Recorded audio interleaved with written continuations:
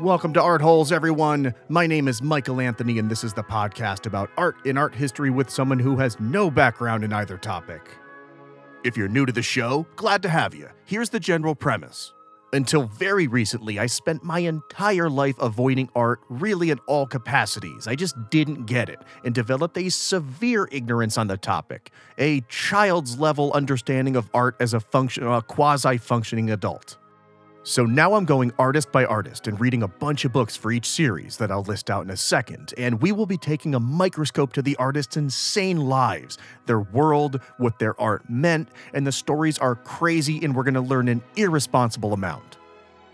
Any art that's discussed in an episode will be posted on its own Instagram post at Art Holes Podcast when each episode goes out, so you don't have to Google if you want to check the stuff out. We won't be going through every one of Frida's paintings, just the ones that are good to know about, paintings that are representative of certain phases of her art or referencing important and sometimes horrifying moments in Frida's life. If you are completely new or haven't listened to the first episode of Caravaggio yet, I highly recommend listening to just that one episode before getting started with this story.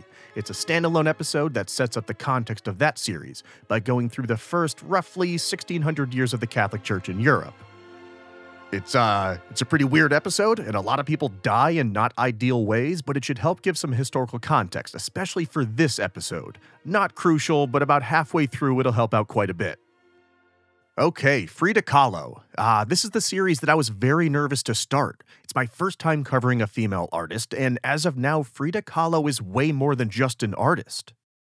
I don't think it's too controversial to say that Frida has become more of a cultural icon than someone known for her art itself and what it means. You don't even need to use her last name. Just say Frida and even I know who you were talking about.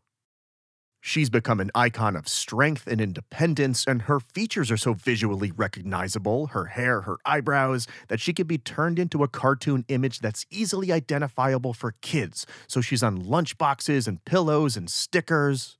She has become someone that children can look up to, especially young girls. And I got nervous for a second that what if there are things in Frida's history that, who the hell am I to be criticizing a feminist icon for children? That feels like a position that doesn't need to be filled right now. I don't need that job. Because we're going to delve into all of her complexities, and this will be a long series, and we will be crawling into everything. The good news is, she is amazing. All things considered, there's going to be no myth-busting. Frida was a genuinely great human being with an inspirational story who was adored by the people whose lives she touched, and we're going to get to feel and experience all of that through her art. The bad news is, that's what's going to make this all the harder to get through at points. There are some incredibly difficult portions of this story, and that's not a spoiler alert or anything that the titles of the main sources for the series themselves won't immediately give away. My main sources for the series are Frida Kahlo, The Brush of Anguish by Martha Zamora, Frida Kahlo, Torment and Triumph in Her Life and Art by Malka Drucker, The Diary of Frida Kahlo by, Frida Kahlo, You Are Always With Me, Letters to Mama, which is a collection of Frida's letters to her mother, Frida Kahlo by Janit Ancori, Frida, a biography of Frida Kahlo by Hayden Herrera, and I cried quite a few times while reading this one. Once at an airport and another time at work. It was very embarrassing. Mexico, From the Olmecs to the Aztecs by Michael D. Koo and Rex Kuntz. The Course of Mexican History, 2nd edition by Michael Meyer and William Sherman, and this is a Mexican history book written by two white guys in 1983, so I had to tonally translate some stuff into not 1983. And finally, Fire and Blood, A History of Mexico by T.R. Fehrenbach. You can imagine where this story is headed just based on some of the Torment and Anguish titles alone. There will be a lot of emotional whiplash in the series, a grown man crying alone at the airport level of emotional whiplash. So I think it might be a good idea that when things are good and we're having fun, to step back, be present for a second, acknowledge what's going on, and really take everything in and appreciate it, because it'll likely get really awful pretty quickly. The last bit of housekeeping before we get started, if you're a return listener, you already know this. I'm going to screw up a lot of names, like a bunch of names. It doesn't really matter what the language is, English included. I'm awful at it. I try to do research on pronunciation beforehand, but sometimes it just pops up. My buddy Greg pointed out that when discussing a Caravaggio painting, Omnia Vincita More, I said Omnia Vincita More. I made it French for some reason. Everybody knows the word for love in Italian is amore. There's even that stupid song about it. When the stars make you drool, just like a pasta fazool, that's amore. When you dance down the street with a cloud at your feet, you're in love. I'm from an upstate New York Italian household, and I had to hear that dumb song incessantly, and it drove me nuts and ended up making me hate that 50s tuxedo-wearing, finger-snapping crooner crap. Frank Sinatra was terrible, and he was a terrible person. But the name thing, yeah, it's going to start bad, it's going to stay not great, but I promise that I'm trying. Except for the obvious one. I'm gonna say Mexico and not Mexico, and to the listeners down in Mexico, I apologize. I'll try to hit that soft X when I can, but if I concentrate on reversing over 30 years of speech patterns, I'm gonna get confused and it's just gonna get worse. Oaxaca is gonna get turned into something resembling a deep Southie Boston accent. It's wicked fa, and nobody likes that accent. And I also can't roll my R's. It just doesn't work.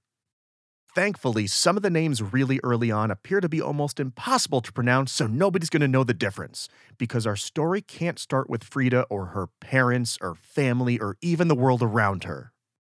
Her story starts out and continues through a time of massive transformation in Mexico, socially, culturally, economically, politically, and Frida is at the center of it. And we can't just parachute into that moment, or at least I couldn't, because again, before the research for this series, I had absolutely no idea what was going on with any of this.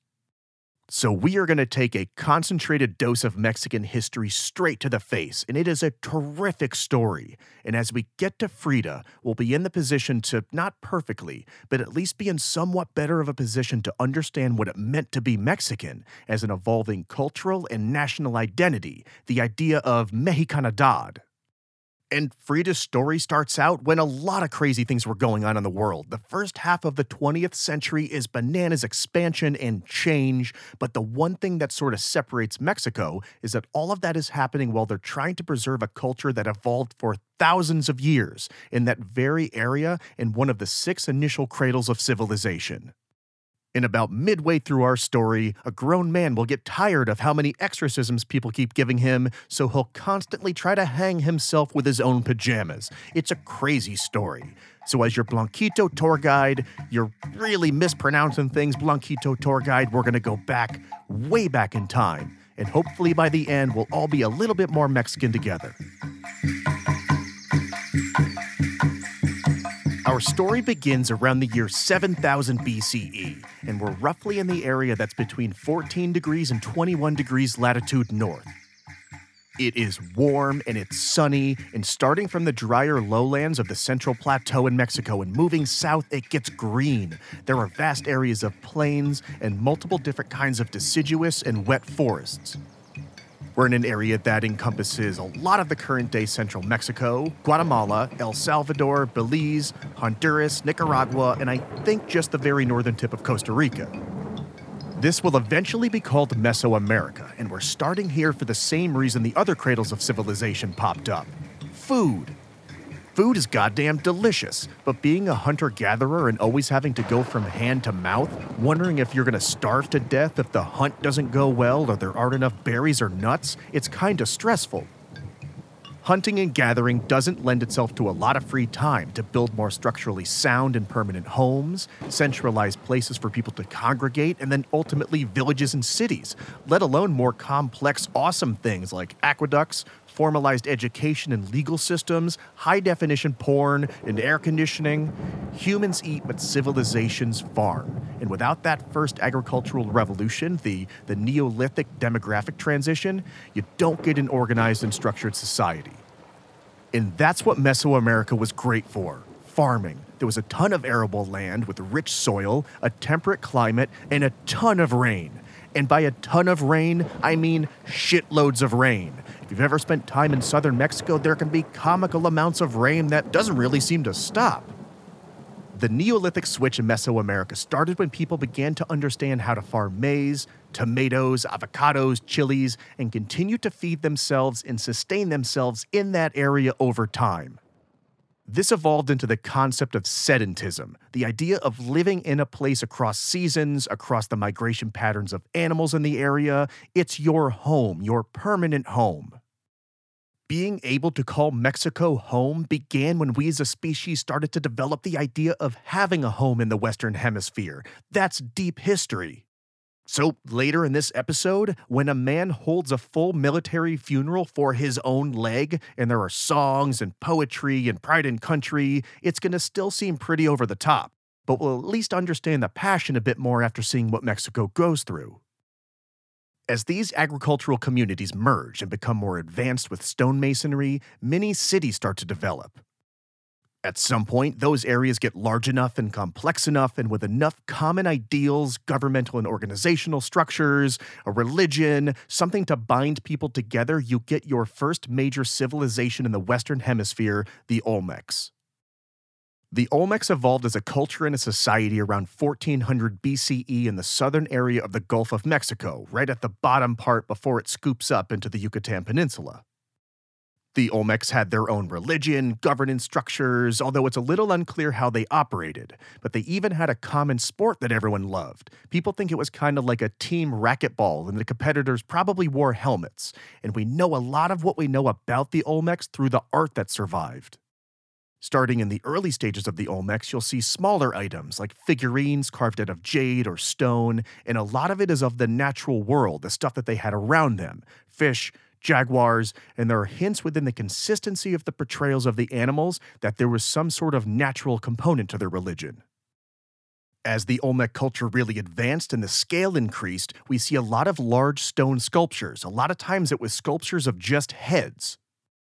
Those are referred to as the Colossus heads of the Olmecs, and they're wearing what's believed to be the helmets for that ball game, and it appears as though there was some sort of spiritual and religious component to the games. They loved their sports, and the Colossus heads of the Olmecs will become the lasting image of that culture. The cultural impact can continue to be seen today in the modern era, influencing the 1974 movie Zardoz, co-produced in the US by 20th Century Fox, that has a giant, talking, floating stone colossus head that Sean Connery climbs into while wearing a red mankini and thigh-high leather boots. The gun is good. The gun is good. The penis is evil. The penis shoots seeds. And also, if you grew up in the 90s and watched Nickelodeon, Olmec was the talking head from the game show Legends of the Hidden Temple. Yes, America turned the first civilization in the Western Hemisphere into a head who cares about guns and penises in an ultra-competitive game show for children where the goal is to loot the treasure of another culture. We are, if nothing, a very on-brand country. The Olmecs eventually fade out around 300 BCE. Nobody's really sure why, but a lot of the Olmec culture can be seen in the next phase of civilization that evolves in Mesoamerica, most likely because they had such extensive trade routes, and it's through these trade routes that the post-Olmecs begin to move north, south, and west.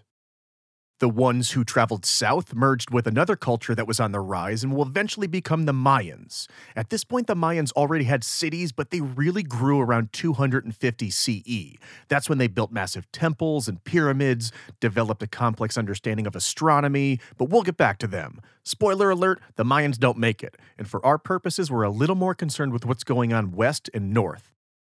Those that went west would eventually hit the Pacific and would become the Zapotecs, and those that went north towards what today Mexico City were the Teotihuacan people.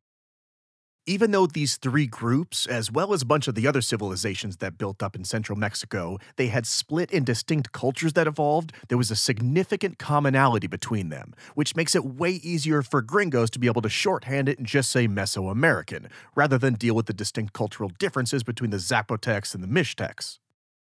On the other hand, all these similarities make it harder to determine who invented what and when, and whether to give credit to the Olmecs for dispersing inventions and religious ideas after their collapse, and that's why a lot of these cultures had such similarities, or was it the Mayans because they were a lot better at keeping records? It's during this transition time that right around now, Mesoamerica had also started to become mathematically advanced, and if you're a return listener, you know how much I hate math. It's right before 32 BCE that the concept of zero would be used, arguably for the first time in human history. There's a ton of conflicting claims about who actually invented zero, whether or not it happened in India, the Babylonians, and a lot of it seems to be competing archaeologists trying to finagle the argument about cuneiform technicalities to publish research papers. I got really sidetracked when doing this research, so let's just say that it's one of the earliest uses of zero. Maybe the Olmecs, maybe the Mayans started to use zero in a 3-level calendar system, which sounds like an absolute nightmare to keep track of. This was a calendar structure that, on a macro level, was shared across the various Mesoamerican cultures after the fall of the Olmecs. The first level of this nightmare calendar was your standard 365 days, which makes sense because they had no idea what the sun was except that its patterns were responsible for every aspect of their lives, and it's why a lot of early cultures see the sun as their primary god, so you tend to keep track of that. Underneath, on a second level, was a 260-day calendar that was more of a religious ritual calendar that was separated into 13-day periods called tresenas. Within each tresena, the 13-day period, you would pray and devote and have feasts to whatever god was dedicated to that tresena. And then the third level is called a calendar round, which occurs every 52 years. And it's 52 years because 52 is the least common multiple of 260 and 365. And I'm so bad at math that I legit recognize least common multiple as a concept that I'm sure I learned at one point, but it is gone now. The calendar is usually portrayed in ornate stone carvings with visual representations of each god, and I'm not really a religion guy, but it seems like a pretty elegant way of tracking your time on Earth by using arithmetic to blend spiritual beliefs with astronomy and the natural world. So let's go back up to Teotihuacan. This city and surrounding area, they also have this calendar system. It's a really good reference point to compare the developments of other cities and populations. Teotihuacan really began to take hold in the 1st century CE, and then it absolutely exploded. When compared to the rest of civilization in the Western Hemisphere, Teotihuacan was Rome, Paris, and present-day Mexico City combined. As a matter of scale of what was happening here, as an idea of civilization, the notion of people living together and having a functional society, London wasn't even formed until around 43 CE when it was called Lundium by the Romans, and it served as a regional port area on the Thames. That population rose to about 35,000 people and fell until it had only around 14,000 people living there in the year 1100. That is an accidentally having sex with your own cousin level population. It's not impressive. At its height, Teotihuacan had a population of around 125,000 people. It was culturally diverse, and there was no real separation of church and state. It was believed to be a theocratic society, and everything was incorporated into the polytheistic religion. They had a complicated urban layout that was centered around the Sun Pyramid, which is the 3rd largest pyramid in the world. There was another pyramid nearby in the neighboring Cholula that was the largest human-made structure in the Western Hemisphere until we constructed Cape Canaveral to send people to the moon, and today it is still the largest pyramid in the world. In addition to the carved idols and the ceramics that the Mesoamerican artists were creating, they also created murals, large-scale art painted directly onto walls. It's similar to the fresco paintings that evolved in the Middle East and Europe, and they started early. Within that Great Pyramid of Cholula, which likely took hundreds of years to build and came together in 10 distinct stages, is an almost 200-foot wall mural. The mural has been dated to around 200 CE, on the early side of what's considered to be the classic period in Mesoamerican history, and it's called Los Bebedores, the drinkers, and it's a bunch of people in various stages of drunkenness during a religious feast. Everyone is hammered, some people are throwing up, some are pooping, and they're all drunk off of something called pulque. The drink was originally called Iztactoctli by the Mesoamericans, and as much as red wine was the running theme in last series and seemed to start both wars and orgies, pulque will be a reference point for us throughout this series, only with fewer orgies. Initially, pulque was used as primarily a religious drink for ceremonies and festivals. It's the drink of the gods, and it was consumed by the religious leaders and the very elite, who were more or less the same people. Over time, though, we'll see who drinks pulque and what pulque means within Mexican history. We'll see that evolve, and it'll have varying connotations. In a few episodes, we'll be talking about a wedding announcement in the newspaper. It's a very special day, and in that announcement, the groom specifically mentioned that the wedding officiant, the local mayor, also brews pulque. It's a seemingly minor detail in the article, but the groom making sure that it was in there and what the cultural and political implications of what it meant to convey, it is enormous.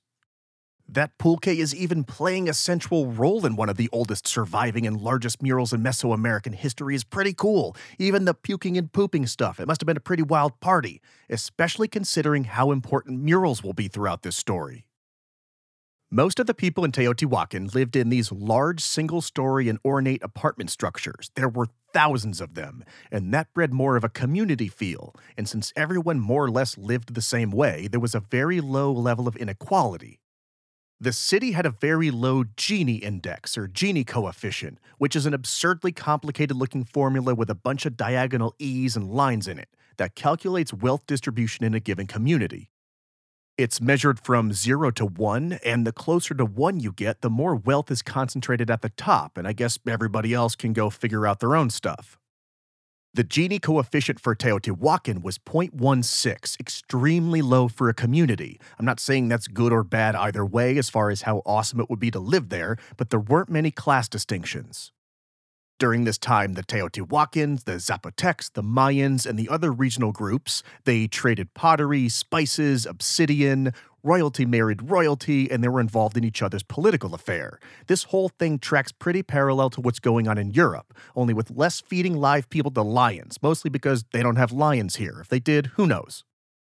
Eventually, the Teotihuacans start to traffic those trade routes south quite a bit more, and they begin to systemically integrate themselves into and influence the Mayans' whole setup. You begin to see distinct Teotihuacan architecture styles popping up all over Mayan buildings, and they start to mess with the Mayan political and dynastic system over a series of centuries, and there were changes to the ruling structure, political systems, and there were internal conflicts that bumped up against external conflicts. Basically, everyone was really pissed off with everyone for a very long time. This all coincided with what people think were environmental issues and drought, so food storage and distribution got all wonky, as well as what historians believe were pathogens that caused gastrointestinal distress. Basically, they diarrheaed themselves to a dehydration death, which sounds miserable. I hate being thirsty after a long night out. And with this perfect storm of collective factors, the Mayans slowly begin to collapse around the 9th century. They were still around, but it's in smaller pockets, and there's clusters of migratory patterns, mostly north and south, so they're much more spread out.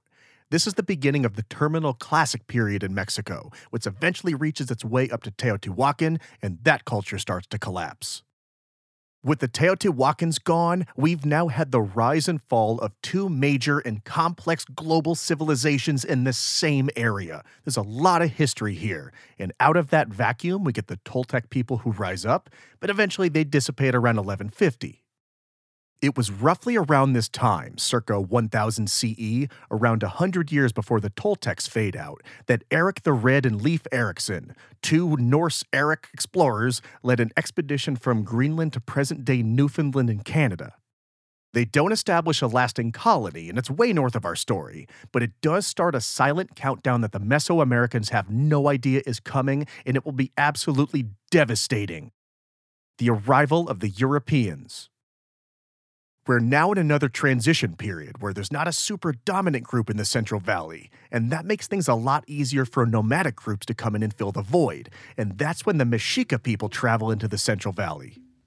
No one's 100% sure where they came from, but the most common theory is that they walked south from northern Mexico. Their language was Nahuatl, and they were a nomadic people on a mission. The Mexica were nomads until they found a signal from one of their primary gods, a god named Huitzilopochtli. Nailed it. I don't know. Who, not surprisingly, was their sun god, but he was also the god of war and the god that a lot of human sacrifices were meant to appease.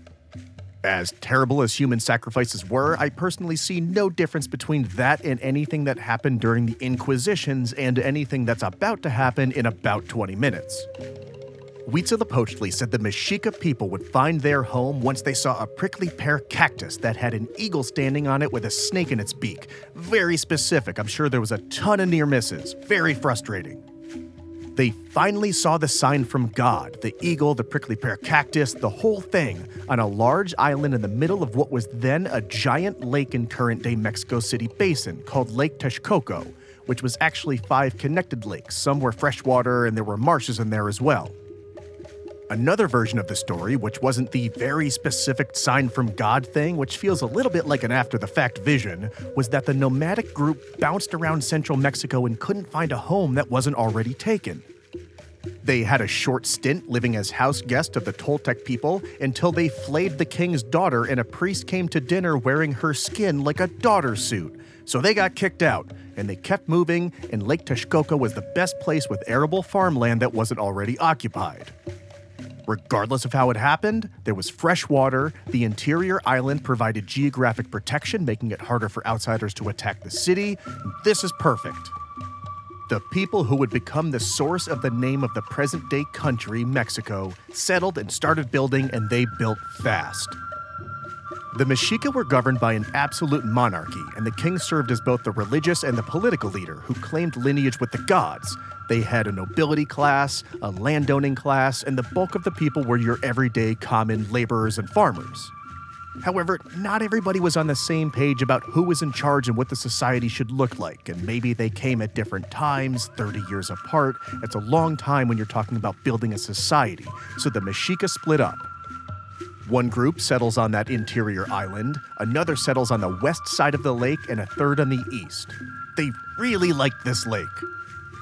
By around 1325, just over 100 years later, the city that was settled in that middle part of the island was developing into a huge cosmopolitan area called Tenochtitlan. Tenochtitlan was split up into 4 main zones, and there were giant marketplaces, temples, public squares, and palaces. It was a thriving city. About a decade later, though, in 1337, a large group of the Mexicas separated from Tenochtitlan and began to build a separate city on the northern part of the island called Tlatelolco. They built their own religious pyramids, had their own rulers, and the two cities remained interconnected by heavy trade, and culturally, they came from the same broader group. On the west side of the lake, there were the Tepanec people who weren't trapped on an island and had a little more room to grow. They had smaller groups to go to war with and conquer, and they were becoming the dominant power in the region. On the east side of the lake were the Texcoco people. Each of these societies had major capitals and then subjugate lands outside. They were becoming city-states. This is the era of the city-state in central Mexico. Eventually, and it was bound to happen, the city-states begin to go to war with one another and fight over territory, and this all starts to come together for all of the Mexica city-states in 1426. That was the year that the king of the Tepanecs, the more powerful city-state on the west side of the lake, he died, and it's the typical situation where the king dies and leaves 2 princes who do not get along. This is evidenced by the fact that one of the brothers died a very mysterious death right after that looked suspiciously like an assassination, and that kicked off what would be a civil war. Then Tenochtitlan, who wasn't really vibing with the Tepanecs at that time either, they realized something. They already dominated the island and also controlled Texcoco on the east. All they needed to do was convince one of the Tepanec cities, Tlacopan, to fight with them, and then it's everybody against whoever comes out of that civil war within the Tepanecs. In 1427, when the timing was right, all 3 city-states agree to team up and they go to war with the Tepanecs, and with their combined forces, they won, and they split up the Tepanec lands. And I know there are a lot of T names with L's next to them and C's and O's places, and it's very confusing, but I promise this will clear up in just a second. In 1430, they figured out something amazing. Teamwork. This war alliance was beneficial to everyone, and they figured out that if they just worked together and didn't keep fighting with one another, they'd be a more powerful and productive society. They realized that the sum is greater than the parts. This is great. Things are really starting to come together here. Civilization is hard. We had a couple almost near misses with the Olmecs and Teotihuacan, but they just couldn't ride that wave. It's disappointing to come that close and then, god damn it, you're riding that wave to societal orgasm and you can feel it on the horizon, but then the dog starts scratching at the door and you miss it. And then you have to start over. But it's not entirely from scratch. You're still working with some momentum. And then he says something stupid or she says something crazy and it's distracting and you miss the wave again. It's like, damn it. And then you finally hit that one moment. The realization that you won't lose it again no matter what stupid thing someone else says. And it's happening and it feels great and you just...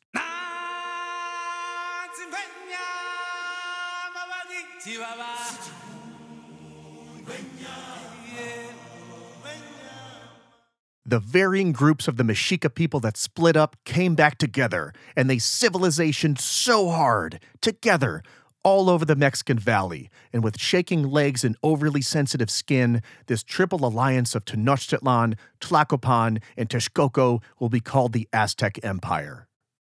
Even though their name wasn't actually the Aztecs, that's a name that was given to them by the historian William Prescott in the 19th century, white people, but we'll go with it because that's how they're commonly known. The Aztecs were now firing on all cylinders because everybody is more or less working together.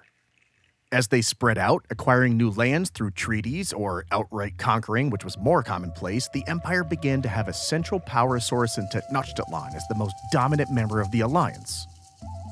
There were also the subordinate city-states that were allowed to act independently as long as they paid tribute to the three emperors or leaders, most of it going to Tenochtitlan.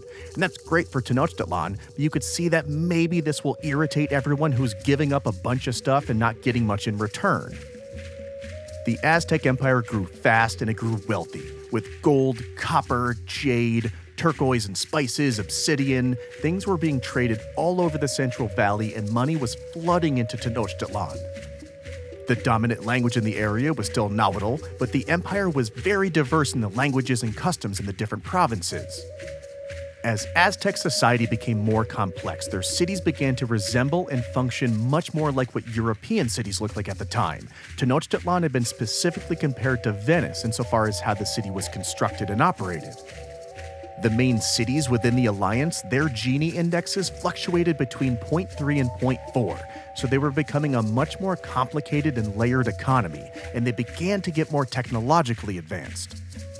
To connect the urban areas on the island with the other side of the lake, they built complex bridge and causeway structures. To help feed everybody, they farmed on land beyond the lake, but also maximized the marshes and shallow lake, and they used reeds and river mud to build floating gardens called chinampa. They also constructed this crazy dual-pipe aqueduct that brought in water. Not for drinking, though. They had mountain spring water for that. They were very bougie about some stuff. It was kind of hilarious.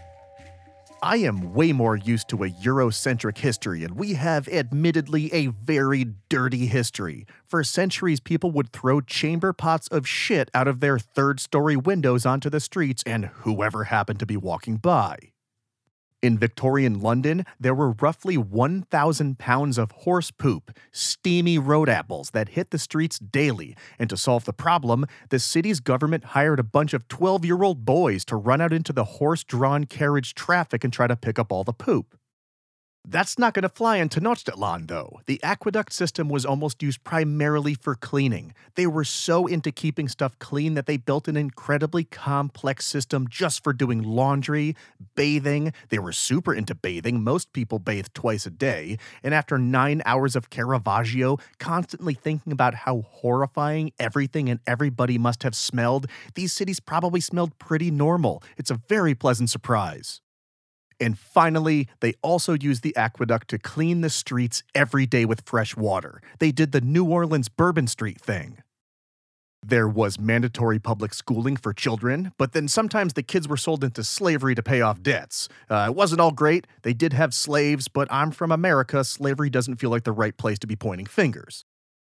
It was also a highly religious society, so the emperors ruled with divine right, so that level of perceived infallibility made for some bad leadership decisions. Again, we all have issues there. And there were also human sacrifices, and maybe they ate people. It's not confirmed, but there's evidence that some people were cooked in pots, and I guess turned into some sort of people stew. And the main hypothesis was that cannibalism happened because protein was so hard to come by, though the actual evidence for this happening is basically non-existent, although why would you cook a stew if you weren't going to eat it? I ate his liver with some fava beans. and a nice Chianti. All things considered, this is a flourishing society that's finding its legs, and they're doing so with the cultural memory of thousands of years of history they didn't even know they had. When the Aztecs found the ruins of Teotihuacan, they were the ones who gave it that name, which means place where the gods were born, because they thought that's where the universe came to be, not realizing that the only reason why they played a certain ball game was because it traced its roots all the way back to the Olmecs. The ruins of that city that they found were their roots. Also, pulque. The Aztec religious ceremonies involved pulque, which was now allowed to be consumed outside of rituals to be a nutritional supplement for older people and pregnant women, because it's oddly kind of good for you. Not drinking while you're pregnant, that's not good, but it was better than dying of starvation. There's an article that was published in June 2016 in the scientific journal Frontiers in Microbiology. When pulque was broken down by the scientists, it was found to have a ton of amino acids, minerals, vitamins, probiotics, and they also found that if you drank a lot of it early in pregnancies, not good. Also, that complicated 3-tier calendar system is still around. The Aztecs are using it, so even their religion was still, at least in part, very similar to that of the Olmecs. For each trecena, there were certain ceremonies and feasts, which sounds just like a convenient excuse to drink pulque, and there were also elaborately colored costumes and dances, and people would make carvings and idols of the gods. One of the trecenas was dedicated to Tlatzodiotl, who was the goddess of lust, childbirth, dirtiness, vice, adultery, and purification, and also the goddess that gave everybody STDs. Tlatzodiotl was the one who ate all the dirt in the world. She was the sin eater of the religion, the one who purifies, and to celebrate her, the Aztecs would offer up their own poop as a way to ask for forgiveness. It was a kind acknowledgement that the people who were forced to take on the most shit on a daily basis and birth children so the species could survive should at least be acknowledged somewhat for being important. She's most often portrayed in carvings and idols as a woman squatting down looking distressed with a crowning baby head coming out. I'll post an image. It kind of looks like the movie Alien, where the alien head opens its mouth and then the tongue is just a smaller version of the alien head. And I don't know much about childbirth clearly, but I do know that she was a very important god because there was not a lot of pulling out going on in the Aztec Empire.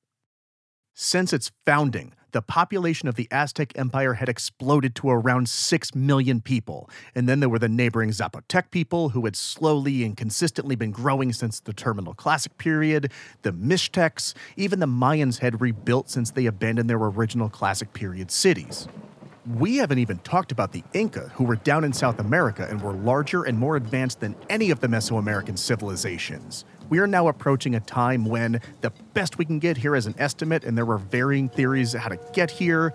All in all, using a back-of-the-napkin math and averaging from sources that aren't of crazy people with weird internet theories, we are looking at roughly 37 million people south of the Rio Grande River. Specifically within central Mexico, where our story is mostly taking place, we're looking at like 11 million people. This is a huge increase in population, and civilization and progress have really taken hold. I mean, the Aztecs water Tenochtitlan streets on a daily basis. And it is by no means a perfect civilization, but it's thriving and it's figuring itself out. And this is one of those moments where we really need to be present and lean in and enjoy. So if you have some pulque, take a sip. I've got a beer, so I'm going to take a sip of that. And let's listen to the sounds that have been carrying us through the beginning of this story. The kids not sold into slavery, just getting out of school, old people getting drunk in the temples, and let's just appreciate this moment.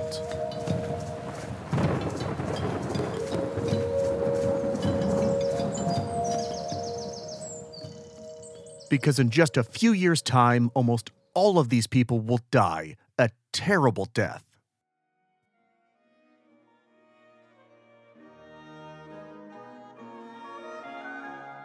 Across the Atlantic, about 6,300 miles or over 10,000 kilometers, there was a man with an idea, and a dude with an idea can often result in terrible consequences. In Ligurian, which was sort of the official language of the Republic of Genoa, a small nation on the northern coast of present-day Italy, he was born Cristoforo Colombo. In Latin, he was known as Christophorus Columbus, and today he's known as Christopher Columbus. Born in October 1451, his family was part of the merchant middle class in the wool weaving business, but that was not his destiny. He wanted no part of making sweaters, and he left that business when he was 14 to train to become a sailor. Being a merchant sailor was an incredibly dangerous but exciting and potentially lucrative career. Columbus worked as an apprentice on merchant ships for different families and became a very talented navigator, and he was involved in a wide variety of sailing. He took part in naval battles off the coast of Portugal, was part of armed convoys that helped protect cargo ships all the way through the Aegean Sea, the coast of Africa. Primarily, Columbus was a corsair. That's the above-board, acceptable side of being a seafarer, a privateer who would be contracted out by wealthy families, companies, and nations. You still sank ships and killed people, but it was at least considered part of the game. The flip side of being a corsair was just being a straight-up pirate. Legally different, if not too terribly different in practice. Piracy is just stealing somebody else's booty and killing them without even trying to come up with a bullshit reason like I did it for the crown. But many corsairs also operated as pirates, especially when they didn't have any contracts. You corsaired for the respectability and you pirated for the wealth, and Columbus did both. I don't know why people freak out about this and we just lionize this asshole. He was just like everybody else. There's no direct evidence Columbus was a pirate because he was never caught and his son was his main biographer, and that really set the tone for history, but there's a significant amount of circumstantial evidence. There are some letters that he wrote to King John II of Portugal about a ship he tried to steal called the Ferrandina that hinted obviously at piracy. He also had the Pinzon brothers working for him, Martin Alonso, who would go on to captain La Pinta, and Vincenzo Yanez, who would captain La Niña on Columbus's first trip across the Atlantic. There was also another Pinzon brother named Francisco Martin, but he was kind of like the third Manning brother Cooper. No one really cared about him, but those three guys, they were pirates. We, of course, know Columbus for his trips across the Atlantic, trips that were not to prove the Earth was round. That's not a real thing. People back then had known the Earth was round for like 2,000 years, ever since Pythagoras. This was about money. A massive component of the European economy and how Europe was becoming so wealthy was trade across the Silk Road to Asia. Things were pretty smooth for quite a while until the Ottoman Turks captured Constantinople in 1453 during their Crusades. This is the point where episode 1 of Caravaggio kicks in and sort of helps out. Constantinople was the major port between the Silk Road and the Mediterranean, and the major choke point. With Constantinople in Ottoman Turk hands, it was incredibly dangerous and costly for Europeans to trade with Asia. But Columbus had an idea. He'd been studying maps that were created by Muslims who sailed west hundreds of years earlier, and he realized that he could also sail west across the ocean and get to Asia that way, which would be cheaper and safer, and ship technology was better so they could bring back more goods. It was gonna be awesome. His math, however, was wrong, and not even sorta wrong, fantastically wrong, because the Arabic mile is shorter than the Roman mile. He's not even close to being right. When he presented the plan to the Portuguese to get ships and men and money, they said no because his math was wrong and the trip was going to be longer than he thought. Disappointed, I'm sure, but still undaunted, he then went to the Republic of Genoa. They also noticed that his math was wrong and turned him down. The Republic of Venice also said no and said, "Hey man, your math is wrong." Yet 100% wrong Columbus was unfazed. It wasn't until January 1492 that Queen Isabella and King Ferdinand of Spain said yes to the math that was still not correct. And this decision, bad math and all, actually makes sense if you don't value human life. This was during the phase of Europe when everybody was getting filthy rich and the church was charging plenary indulgences and they were getting rich. If some dipshit discovers anything, great. Spain can increase its colonial footprint, get more money for trade, and then what's the worst case scenario? This idiot drowns on the way there or back? Nobody cares. With a green light from Spain and the funds that came with it, Columbus makes 4 trips between 1492 and 1503. He establishes mostly a colonial footprint for Spain in the Caribbean, Hispaniola, Cuba, the Bahamas, that area. He met the various native peoples, specifically the Taino people of Hispaniola, of which he said, quote, "They were very well built, with very handsome bodies and good faces. They do not carry arms or know them. they should make good servants, unquote. The Taino people were friendly and welcoming, so of course they were enslaved until eventually they were wiped off the face of the earth. The Sigüeyo, not as friendly. They weren't taking any of these people's shit, and they fought back. And then one native guy got stabbed in the ass at one point, and then Columbus stole upwards of 25 native people and took them back to Spain, although only 8 survived the voyage. He also brought back syphilis to Europe. Most likely, syphilis just happened to start spreading in Europe around the time he got back from his trips to the Caribbean. For purposes of our story, the big change is that now Spain has a financial foothold in the Caribbean. What Columbus had done was open up the Americas commercially. There's now economic viability, and less of a reason for Spain to deal with the Silk Road, the Ottomans, Asia, all of that. They now had an alternative source for goods that could be sold in Europe. This will, of course, still being on brand, become a federal holiday in America. In America, every year on the second Monday of October, with all appropriate reverence, we have a federal holiday to celebrate a man who never stepped foot on American soil and wasn't even the first European to step foot in North America. Instead, we celebrate the shit out of the commercialization of the Western Hemisphere and the enslavement of native people. The Spanish arrival in the Caribbean also meant that there were tons of people in this new world to convert to Catholicism. That's the one thing that can't be lost here. It's the point in Europe where the secular authorities and the Catholic Church are almost one and the same. They operate very much in tandem. You don't get Spain without getting the Church. As we know from the Caravaggio series, this was the height of the Catholic Church's expansion. Desire for more territory, wealth, conversion of heathens, snorting lines of plenary indulgence taxes for stuff not to be a sin anymore, and when you have an addiction, you look elsewhere. You need to find a new hookup.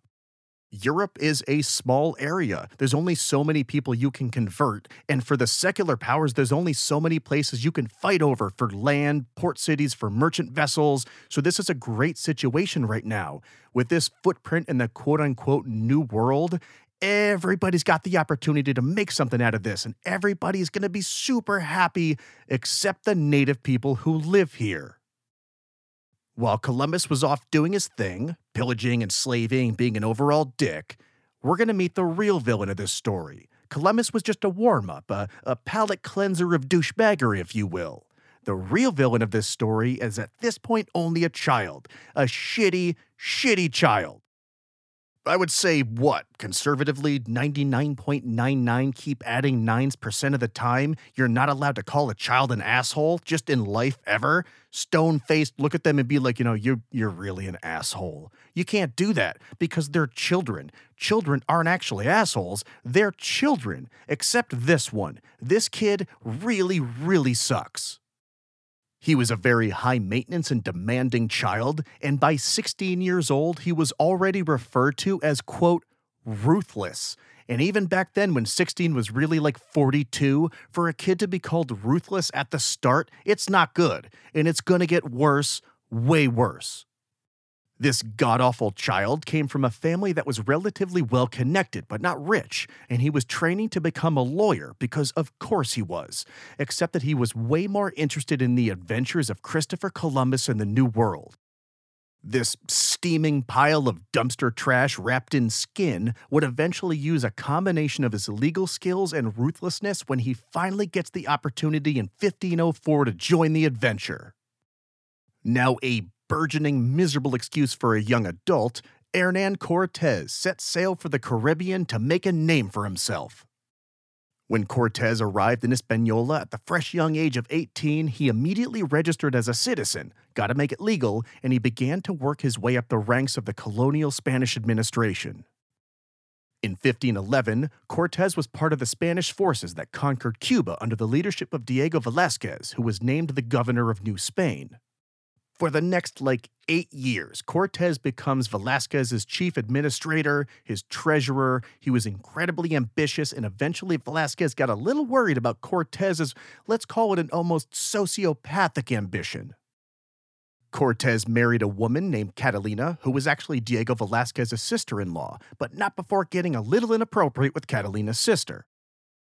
Hernan Cortez's real ambition, though, was the mainland. He knew the true wealth and power wouldn't be on the islands, and he petitioned Velázquez to let him take a group of men and establish a settlement. Velázquez responded, "No, you most certainly cannot because you're an absolute crazy person," so Cortez went anyway. Taking with him, I saw a range of around 500 to 600 Spanish soldiers, now technically mercenaries because Cortez was not on a sanctioned trip, a bunch of crossbows, arquebuses, which were early guns, some small cannons, slaves, and horses. And on February 18th, 1519, Hernan Cortez set sail to Mesoamerica. Yay! When he got there, he knew he needed to make this illegal mission somehow legal. So Cortez founded the settlement of La Villa Rica de la Vera Cruz in the name of the king, making him answerable to the king now and not Velázquez. He then quit his job, his old job with the Spanish, had his men elect him captain and mayor of this new settlement until he received royal orders that said otherwise. Boom, legal. Cortez and his men then made their way inland when they eventually ran into the Totonac people, and when the Totonac met the Spanish, they were already mad that they had to send 20 people to Tenochtitlan for human sacrifice, and Cortez convinced them to rebel against the Aztecs. This illegal trip was escalating quickly. And some of his soldiers, they noticed how quickly this was escalating and they were not on board with what was happening. How did we get allies so fast? Who are these people? Why do you have that weird dead look in your eyes? And they planned a mutiny until Cortez found out about it and had 2 of the leaders hanged. There was also a boat pilot involved. He was going to be the one to pilot the ship that went and told Velázquez what was going down. But that guy had skills, and you can't kill a guy with skills. Everybody knows that. So Cortez just had his feet cut off. To then prevent anybody else from trying to leave and snitch to Velázquez, Cortez had the ships that brought them over there sunk in the ocean. This guy is a bastard. Along the way to Tenochtitlan, the Spanish picked up 2 incredibly useful allies. There were the Tlaxcalans, who were the mortal enemies of the Aztecs, and they were not initially excited to join the Spanish, so to help instill a little fear and convince them to step up, Cortez had a bunch of them tied down and fired an arquebus near their ears, deafening them, and a bunch more of the Tlaxcalans fainted. So now they're on board. Before the Tlaxcalans, though, there was another ally that helps explain how Cortez is communicating with everyone, how he has the insight into what the locals are thinking and doing, who the hell these Aztecs were. Soon after he landed in Mesoamerica, Cortez and his men were given a gift of 20 slave girls by the natives. One of these slaves was a young woman named Malinche, who was initially given or sold into slavery by her family, and she was given to merchants, so it gave her exposure to a bunch of different languages. Malinche spoke Nahuatl, she spoke the Mayan dialects, and now a slave of the Spanish, she quickly learned their language and became Cortez's chief translator, his negotiator, concubine, and eventually baby mama. And yes, he's still married to Catalina. Malinche was an incredibly useful translator and negotiator, and her service has become invaluable when they continued toward Tenochtitlan and stopped in Cholula. This is the location of the Pulque mural and the giant pyramid. While the Spanish and the Tlaxcalans were dealing with the Cholulans, Malinche learned of an Aztec plot where the Cholulans were going to team up with the Aztecs and decimate the Spanish. There wasn't a whole lot of actual evidence to support this plot, though Cortez didn't really want to risk it, so he ordered an attack against the Cholulans. 6,000 of them were killed, the city was burned, and anything of value not nailed down was stolen. The march to Tenochtitlan, now only about 60 miles away, continued. Malinche is a complicated figure in Mexican history, to say the least. She was viewed for a really long time as a traitor to her people and responsible for a lot of Spain's early successes. She was such a divisive figure that her name would eventually be the root word for the term Malinchista, a term to describe somebody who forsakes their own people and culture for a foreign culture that they see as more desirable. It's not a nice term.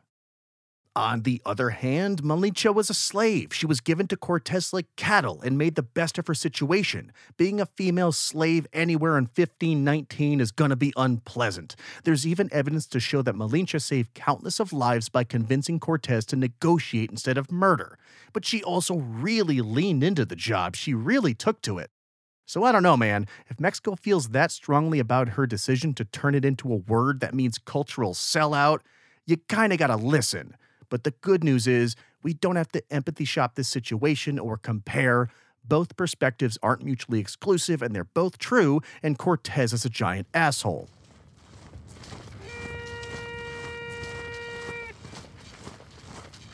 When Cortez and his men approached Tenochtitlan and crossed the causeway, they saw what was effectively a giant city floating on a lake. They saw gorgeous temples, markets, a lagoon. This was the Aztecs at their peak. One of the Spanish soldiers wrote years later that they saw, quote, things so admirable that we could not tell if it was true what it seemed like ahead. We were amazed and said that it looked like enchanting things in a book. And some of our soldiers said that what they saw was between dreams. And it is no wonder that I write here in this way, because there is so much to ponder on. The Tenochtitlanian leader at the time was Moctezuma, who de facto ruled the alliance, and Moctezuma was aware of Cortez's shenanigans/murder through his ambassadors and spies, and he eventually agreed to meet the Spanish. When they met, Cortez gave Moctezuma a diamond and pearl necklace, and Moctezuma gave Cortez a necklace of, quote, large golden shrimps. That's sort of what the vibe was between the two early on, a give a man some golden shrimps vibe. And for the next few days, the Spanish walked around Tenochtitlan, met with the locals, and they walked through palaces and temples. There was a narrative for a long time that Moctezuma was so in awe of the Spanish that as soon as he saw Cortez, he thought he was a god come back to life. That is some white people shit right there, to walk into a room and just assume everybody worships you. It's a very colonial narrative to show that the natives are savage idiots who need your help. It justifies what you're about to do. Moctezuma ran an empire. He had to deal with budgets and war strategies, bureaucratic infighting. He wasn't going to look at a white person and just fall apart.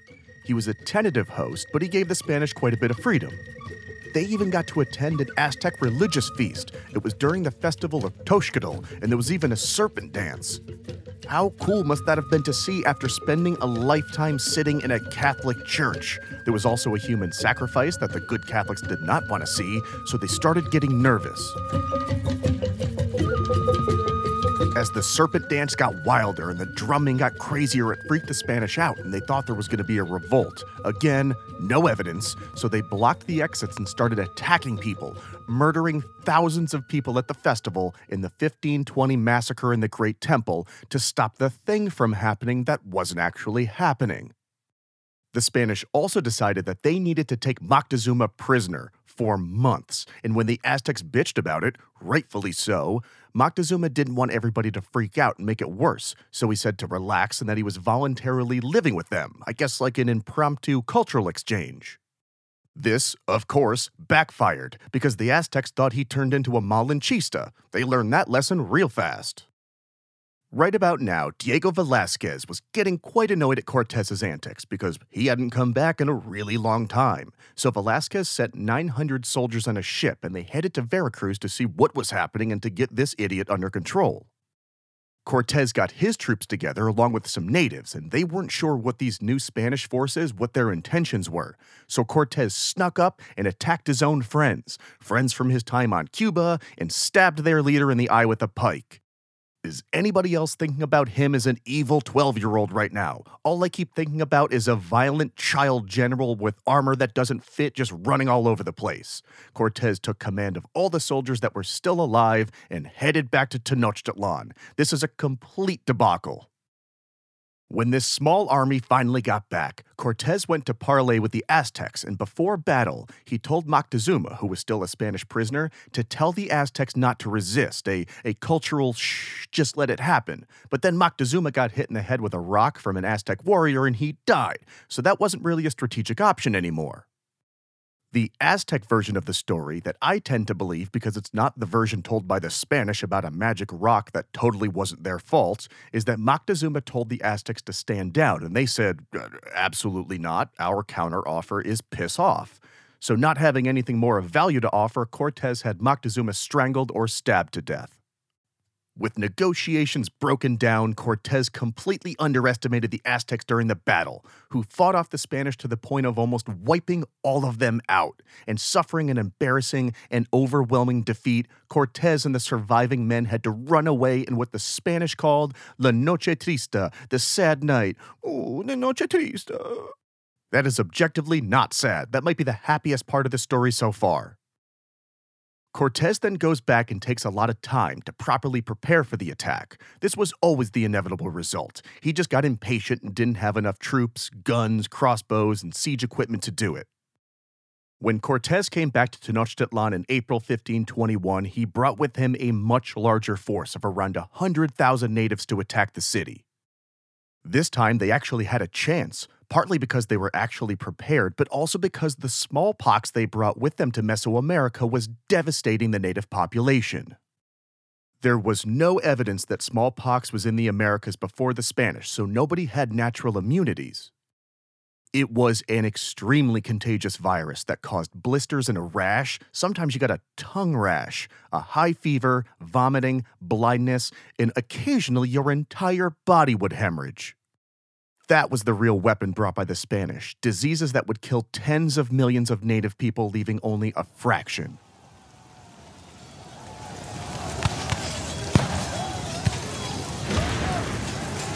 As the battle began, Cortez had the city cut off from the causeway so food couldn't be brought in, and he also broke the aqueduct so the city couldn't get fresh water, and then he swarmed the city.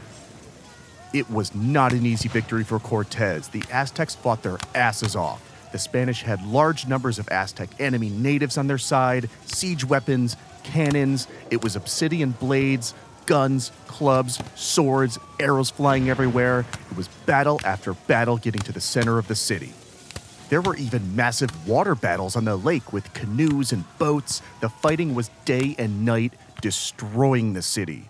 It's estimated that upwards of 200,000 people died in these battles until the Aztecs finally surrendered on August 13, 1521. Not completely satisfied, Cortez then took a few of the city leaders and boiled their feet in oil. And yes, I'm still picturing an evil 12-year-old doing this. After the war, Cortez surveyed the city, what was left of the city, and decided that he needed to tear the rest of it down and make it a city for Spain. What will become Mexico City was rebuilt on the ruins of the Old World using Spanish architects and native labor. This was just step one, though. The Spanish then worked outward and conquered the subsidiary states of the Aztecs as well as their enemies. Nobody was safe. They murdered chiefs, enslaved the people, burned villages, looted basically everything, and when one Tarascan king didn't play ball like he was supposed to, the Spanish dragged him behind a horse until he could barely function and then burned him alive. As the conquistadors made their way through Mexico, slowly taking after city, as smallpox annihilated the native population, several more conquest missions were conducted as Spain made its way through the Mayans, the Incans, anyone who was in their way, bringing disease with them. How's everybody doing? Everybody having fun? My friend said this show was funny. This is one of those times where it's good to step back and be present, not because it's good times, but just as a reminder that things do get fun again. It won't always be this much of a bummer. In 1521, what was Mesoamerica and its own developing civilization was given the name New Spain. Just like New Coke, it was a dumb name for a product that didn't need to exist. And Cortez, he was not given the title of the first viceroy of New Spain, which is the colonial ruler that's answerable only to the king because Cortez was an asshole that nobody trusted. In 1522, when things calmed down a bit, Cortez's wife Catalina came to New Spain only to find him having taken up with this new mistress. She was obviously displeased with the situation, but that stopped mattering as of November 1st, 1522. Catalina said something at a dinner party that night about the native people. We don't know what it was, something positive or negative either way, but we do know that Hernan disagreed with that statement, and that night he strangled her to death. He told everyone that she had a bad heart and she just died. I don't know what happened. She just stopped living. But there were constant rumors about his history with her and domestic violence. Imagine how bad domestic violence had to be for it to be well known in the 1520s. Also, when Catalina's body was seen by servants, they saw bruises on her neck. He was initially charged, but the charges were dropped. If it doesn't fit, you must acquit. Now we have two distinct groups of people living in New Spain. You have the Spanish and the indigenous Amerindians, the indigenous people that were left, that is. There was also the beginning of what will be called mestizos, meaning people of mixed Spanish and native ancestry, one of the first, awkwardly, being Cortez and Malinchista's love child. All in all, in Mexico, there would end up being an estimated 9 million indigenous people that will die a violent death or death from smallpox brought by the Spanish. The takeover of Mesoamerica was not just militaristic. It was cultural, biological, religious, architectural, and artistic, and above all else, economic. When Cortez destroyed Tenochtitlan, the city was receiving from all areas of the Aztec Empire 4,000 tons of beans, chia seeds, and amaranth, 7,000 tons of maize, gold, amber, war costumes, shields, and over 2 million cotton cloaks per year. That's not that much, really. Yeah, really. Let's get out of here. With this bountiful setup ready-made for them, the Spanish began to set up their expansive colony and they spread out. At its very height, New Spain spread south through Central America and into South America. It went north into North America, way past current-day New Mexico and Arizona, and covered really from the Midwest of Kansas, Oklahoma, all the way west into California and as north as far as Oregon. The purpose of New Spain, the only reason for its existence, was to operate under the colonial concept of mercantilism. This wasn't a unique concept to Spain. The other colonial powers will do this. The British, the Dutch, the French. The Spanish just did it really, really well. The idea of mercantilism is that the colony exists solely for the benefit of the mother country. You couldn't completely ignore social and cultural elements, which we'll get to, but profit for the mother country was the primary goal. It just so happens that if you slowly move the indigenous people to your religious and social customs, it really helps lube up those profits. Throughout the 16th century, Spanish people flooded the new colony, mostly light-skinned Catholics. Spain had recently, with the support of the Catholic Church, gone through a bit of a cleansing of the Iberian Peninsula of people who were Jewish or Muslim during a period called the Reconquista. It was the recapturing of Spain and Portugal for that old-school Catholic blood, people who also happened to be lighter-skinned. It's a process that was grossly named the limpieza de sangre, blood cleanliness, and the Spanish wanted that blood purity to continue in the New World. That meant if you wanted to go over to New Spain, you had to be a long-standing Catholic and also be lighter-skinned, because if you were lighter-skinned, you were less likely to be a, quote, crypto-Jew, meaning a secretly practicing Jewish person. If you were brown, well, that just meant you were more likely to be a Moor, and the Moorish people were also kicked out of New Spain. They couldn't have that in New Spain. No more brown people. The Spanish that came to this new world weren't just wealthy royalty, though. A lot of them were working-class people. They just weren't laborers. Many of the Spanish that came over were often merchants, miners, lawyers, teachers, physicians. A lot of the physical laborers in Spain wouldn't come over because it wasn't worth the risk of death for the long shot of upward mobility. This is the beginning of the cultural divide between the lighter-skinned Spanish being in the more white-collar professions and prestigious professions that pay more, and the darker-skinned native people working more manual labor. That manual labor is going to be pretty problematic because at this point, a significant portion of the native people were in one form of slavery or another. There was the pure form of slavery, people who were treated like property, both slaves that were brought to New Spain from the Caribbean and Africa, as well as enslavement of the Amerindians, but that didn't take hold as pervasively as it did in America. Instead, the more common form of slavery was a bit more complicated and facially a little more acceptable to the Spanish, even though it was still shitty and still slavery.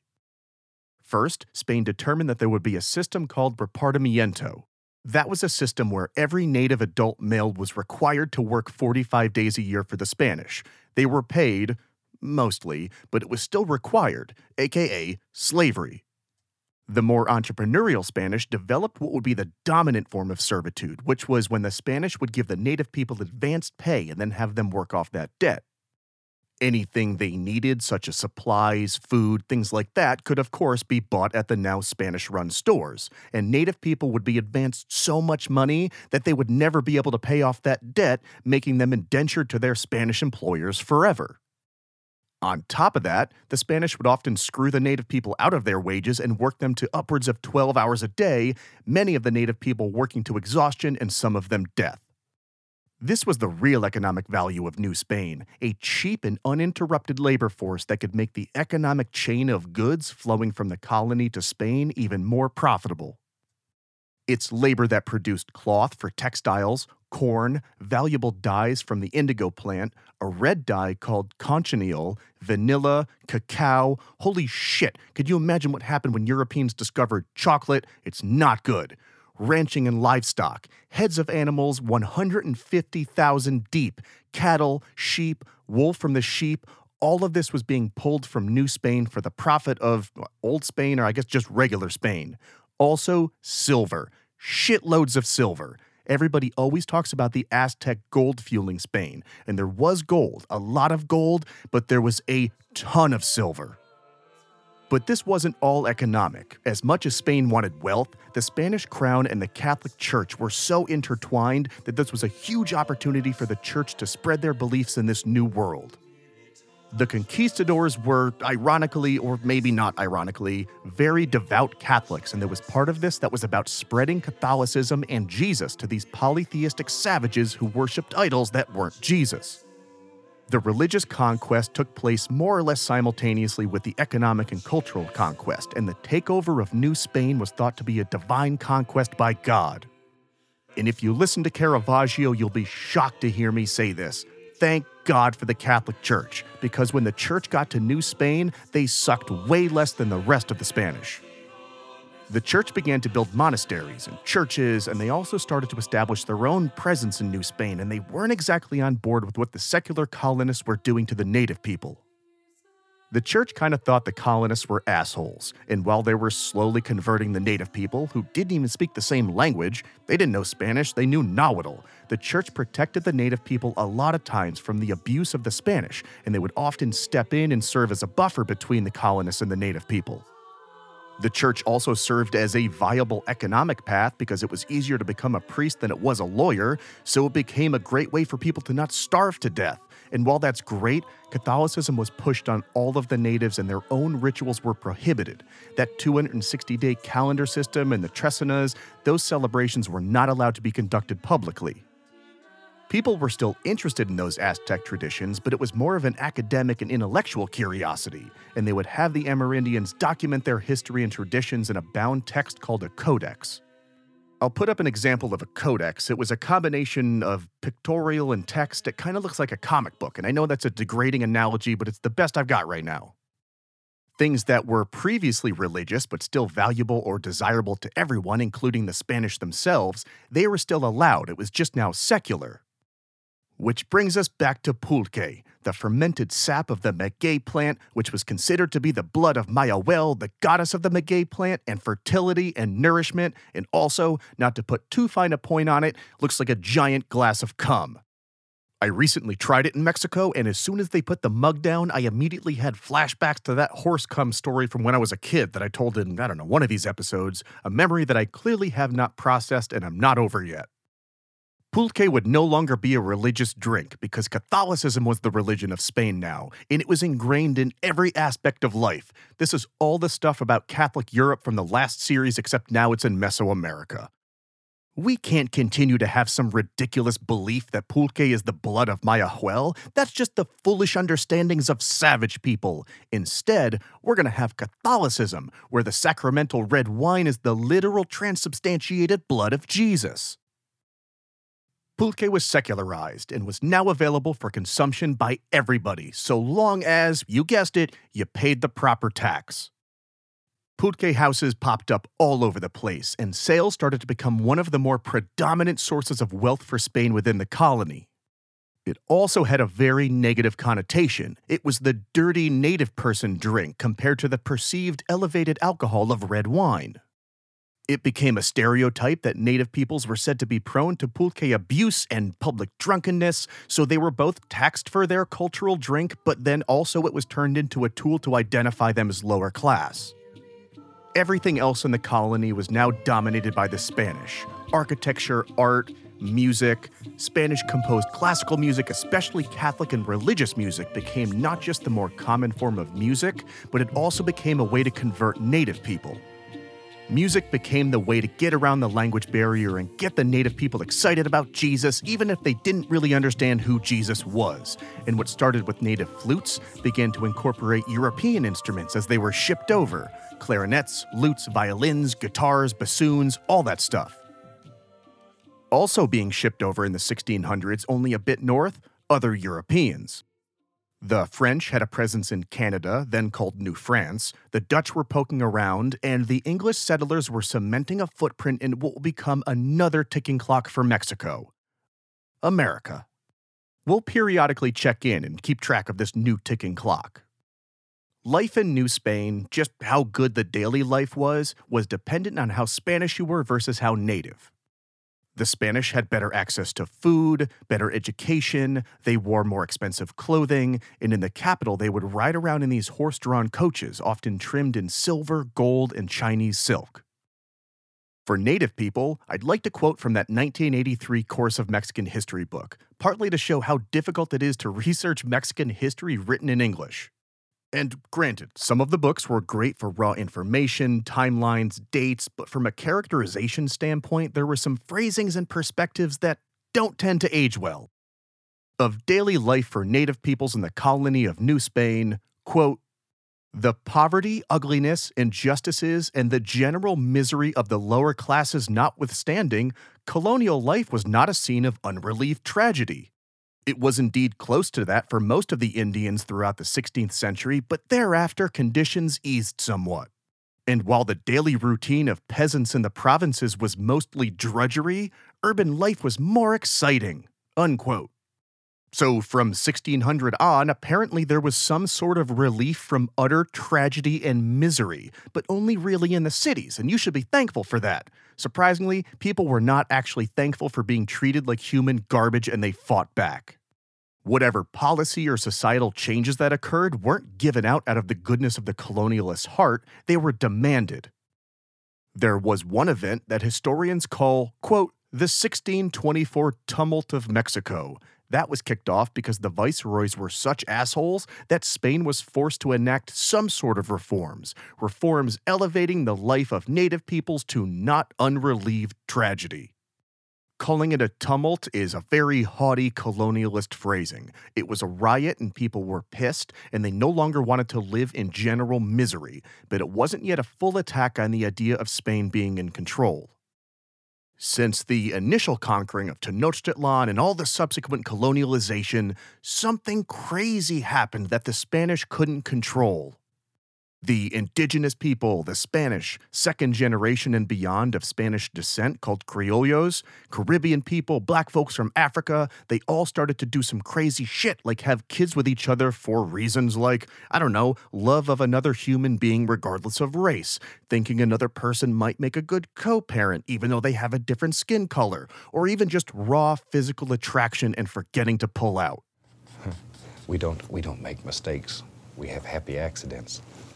New Spain started to become a place of a wide blend of skin tones instead of just the darker-skinned native people and the white Europeans. One of the things that people would comment on when they visited was the color, not just the bright colors of the marketplaces because of the wide variety of fruits and vegetables, the wildly colored clothing from all the dyes, but the people. Europeans were amazed. They were like, look at all these beige people.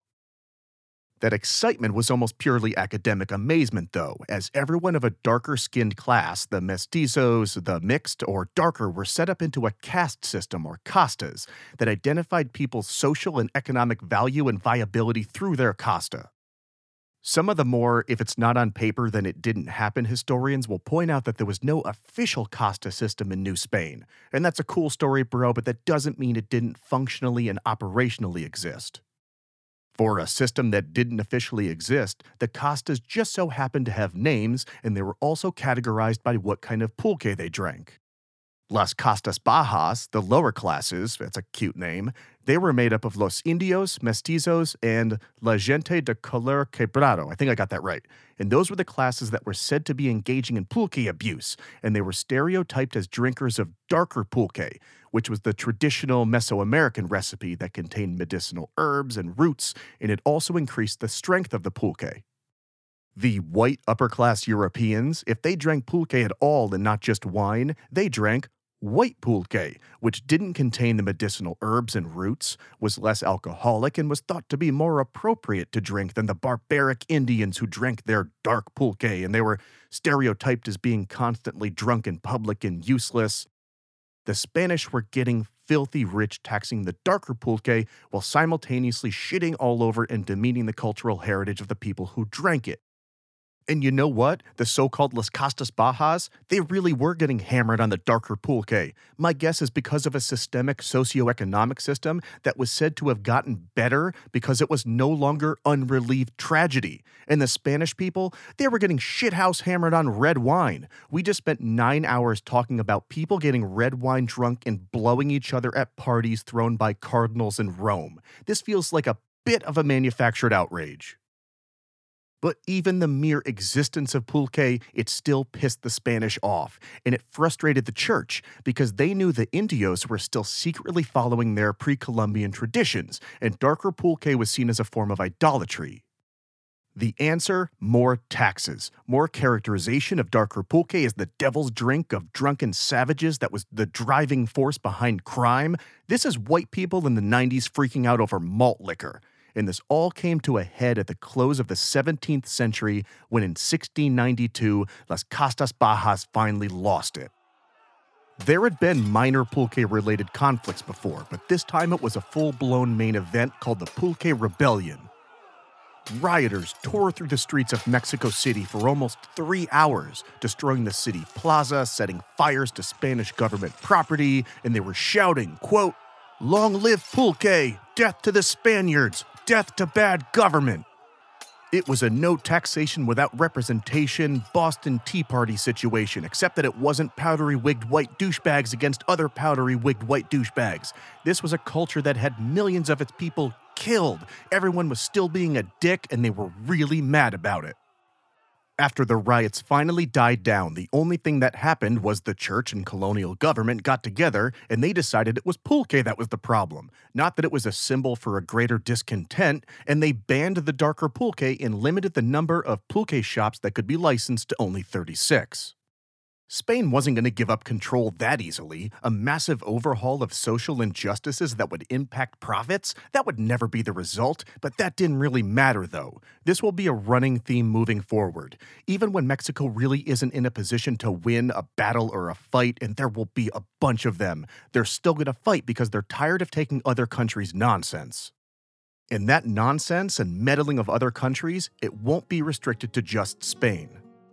In the late 17th century, Charles II inherited the Spanish crown at 4 years old.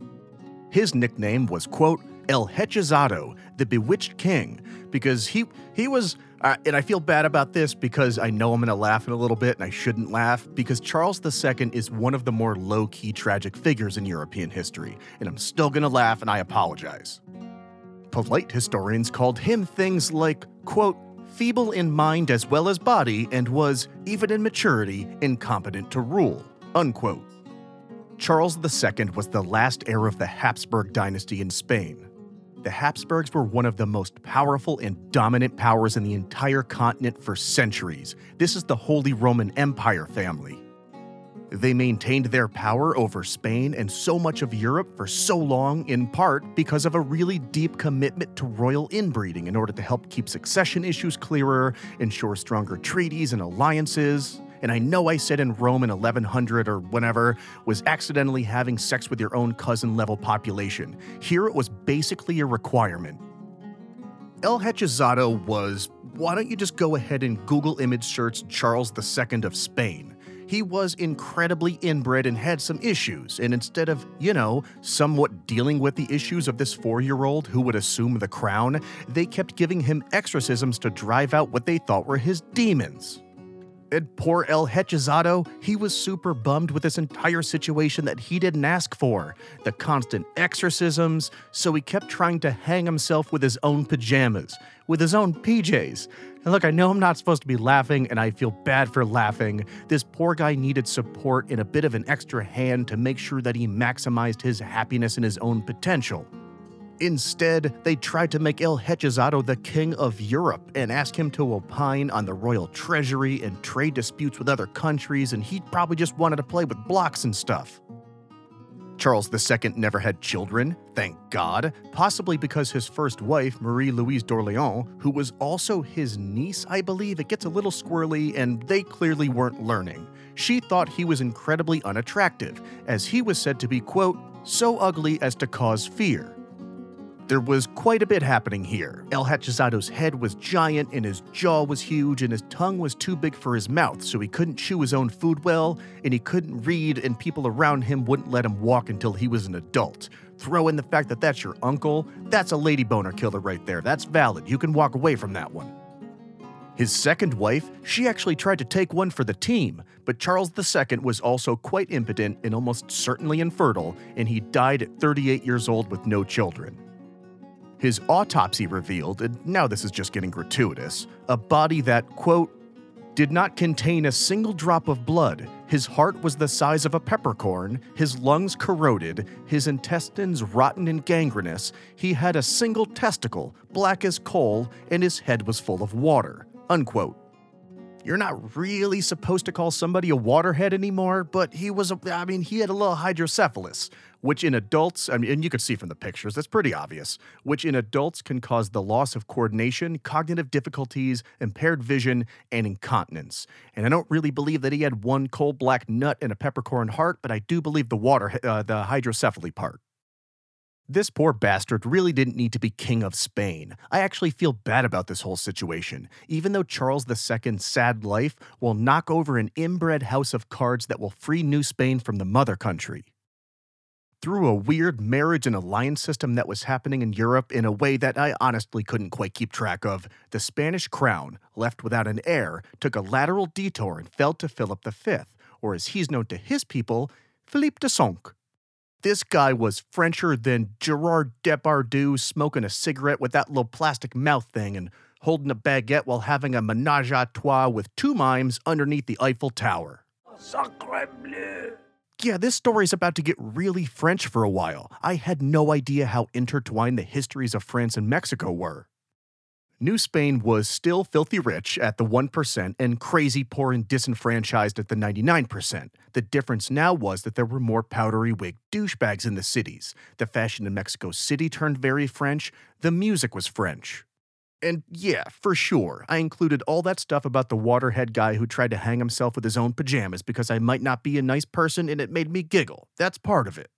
But the medley, the melange of extraneous, borderline mean-spirited, and kind of hilarious details aside, the actual reason to talk about Charles II is because it's the moment when France begins to have an influence in Mexico, and why they keep popping their heads in, uninvited, to say hello over the next 200 years. Philippe de Sonck, he was part of the Bourbon dynasty in France, and he inherited a Spanish kingdom that, we haven't really talked about Spain itself in a bit. Spain was sort of a disaster at this point. Culturally, financially, politically, things weren't going swimmingly. Not shocking considering who the king was for the past 34 years. Believe me, I get it, 3 years can feel like 100. Even though Spain was receiving all that pulque money from Mexico, trade goods from the Philippines, all their other colonies, they had been incredibly overextended as a country. The famous Spanish Armada that was once over 30 warships and 160 armed merchant vessels, through budget issues and war, that had been reduced to about 20 ships. The standing military was in shambles and was hemorrhaging cash from foreign wars, and there were internal social and political revolts. To try to get these things back on track somewhat, Philippe, he looked to the colonies and determined that if he could streamline the colonial process, he could reduce both fraud and costs and just increase his rate of return. In order to resuscitate those colonial profits, Philippe instituted the Bourbon reforms, which gave New Spain way more self-sufficiency. Trade was loosened up and New Spain was able to have more flexible trading liberties. A standing military was allowed to be created in order to protect the northern borders of New Spain from the native peoples who didn't really take too kindly to all these new people. Philippe de Sonc's Bourbon reforms set the stage for New Spain's functioning as an independent entity who didn't need the mother country as much anymore. They had an army to protect themselves, economic flexibility. It was starting to cement the area as its own identity. New Spain is also developing its own history, its own collection of shared experiences. It's been hundreds of years, and they were starting to manifest in art as an expression of those distinct experiences. There's a series of paintings called The Conquest of Mexico that were painted by a bunch of unknown artists at the end of the century. I'll post the meeting of Cortez and Moctezuma, but they're all pretty cool. This painting is a dramatic rendition of the meeting and is almost certainly not how the meeting went down. It's also kinda racist. The clothing and weapons worn by the Aztecs in this painting weren't at all historically accurate, but they were made up that way to create an iconography of the natives for people in Europe to understand. Understand what? I don't know, because it's not a real thing, but regardless of the inaccuracy of the details, it's a scene that's uniquely Mexican. It's not Mexico yet, but it's not a Catholic image that was imported from Europe or a historical painting about somebody else's history. Knowing what we know now about Cortez and the Aztecs and where the Aztecs came from, this painting means way more to me now, and that's just from like 90 minutes of passively chatting about stuff with poop jokes. You can see how this painting elicits a lot of feelings if that's your history, a very complicated cultural history. This painting is exactly why I wanted us to get a little bit more Mexican before we start Frida's story. There's so much here, and the amount of people willing to die over this history and the art that captures this spirit, it's intense, and so many more people are gonna die. On a fun note, though, art in New Spain also developed into an export product in its own form of souvenir. People in Europe were still fascinated by the blend of ethnicities and cultures in New Spain, and a type of painting evolved at the time called Costa paintings. Costa paintings were comprised of 16 smaller genre images of colonial families, all the varieties of family types you could have in New Spain from the various cultures and ethnicities, and I'll post an example for this episode. They're uncomfortable to look at after you take a second to digest what's happening. At first glance, you want to say it's a celebration of diversity, but then you start to feel like it's more of a quasi-racist fascination. A lot of these Costa paintings were created in Mexico but ended up in Europe. These were souvenirs that identified stereotypes rather than reality. It was the same issue as the meeting of Cortez and Moctezuma.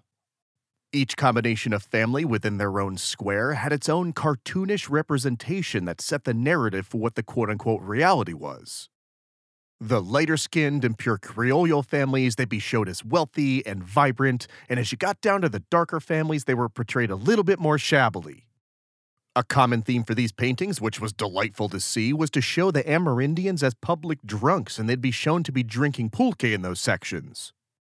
Pulque went from being a drink of the gods and the focal point of murals in public places to be shown off to everybody to being a racist dog whistle in souvenir art. For now, all of this is going to come roaring back, both pulque and murals. The Bourbon reforms may have been a macro change in the colonial economy, but the everyday life didn't change for most of the people in the economy. The indigenous people, it was still bad, and one year in the latter part of the 19th century, 300,000 indigenous people died of starvation or illnesses caused by malnourishment.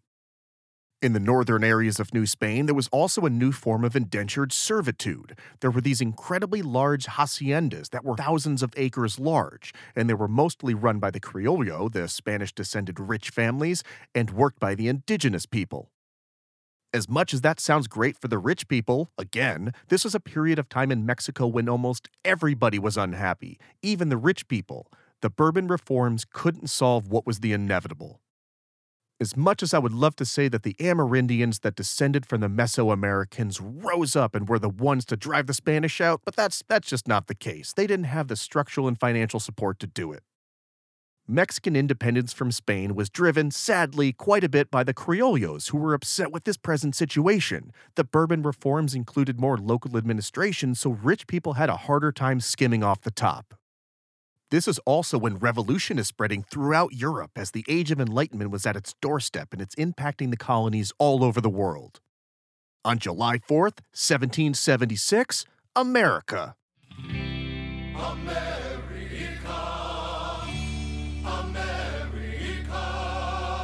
Then the French have their independence, which was insane, and that affects their colonies. And soon after that, in 1808, Napoleon Bonaparte invaded Spain.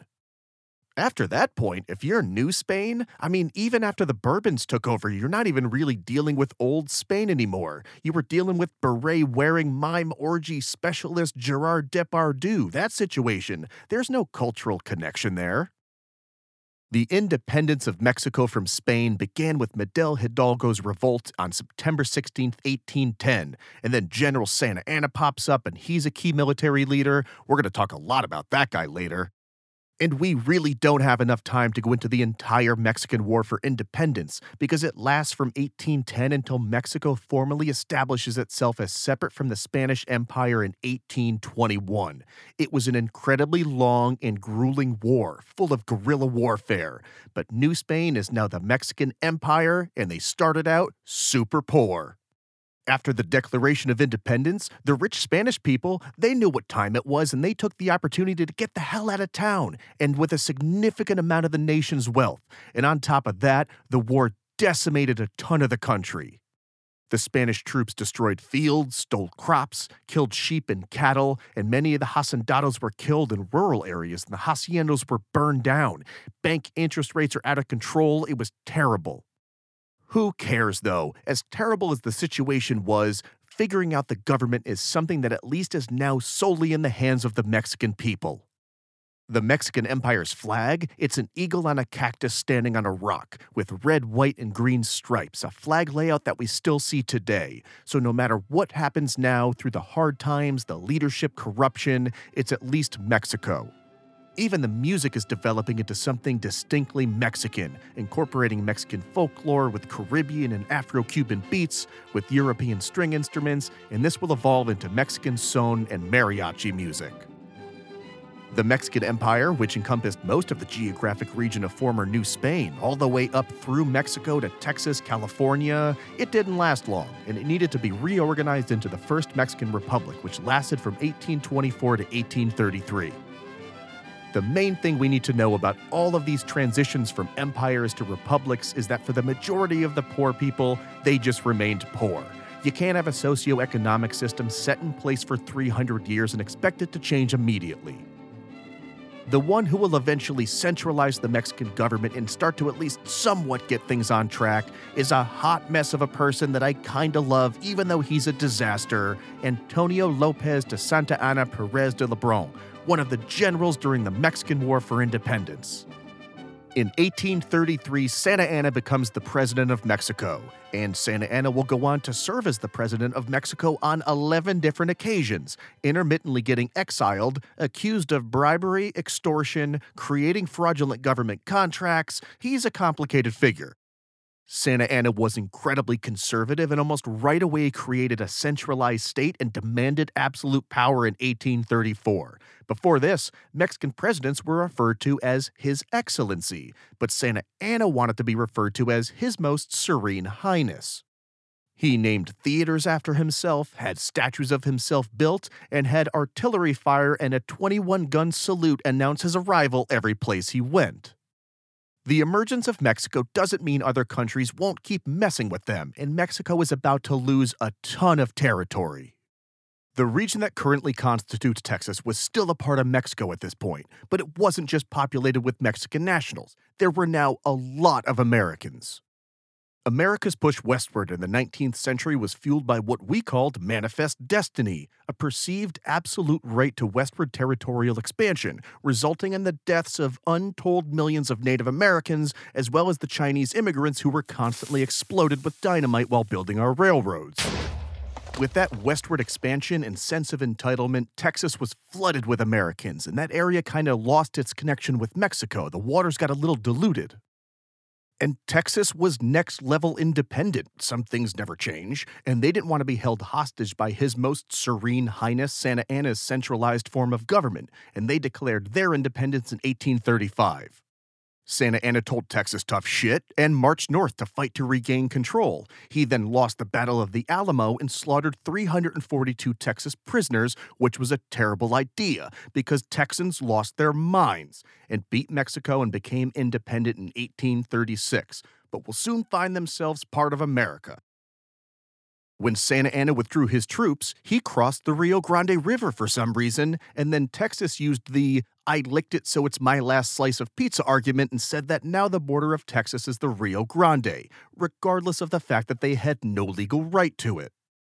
Santa Anna was then exiled from Mexico because he screwed up basically everything he did after he seized power. But he's not done yet.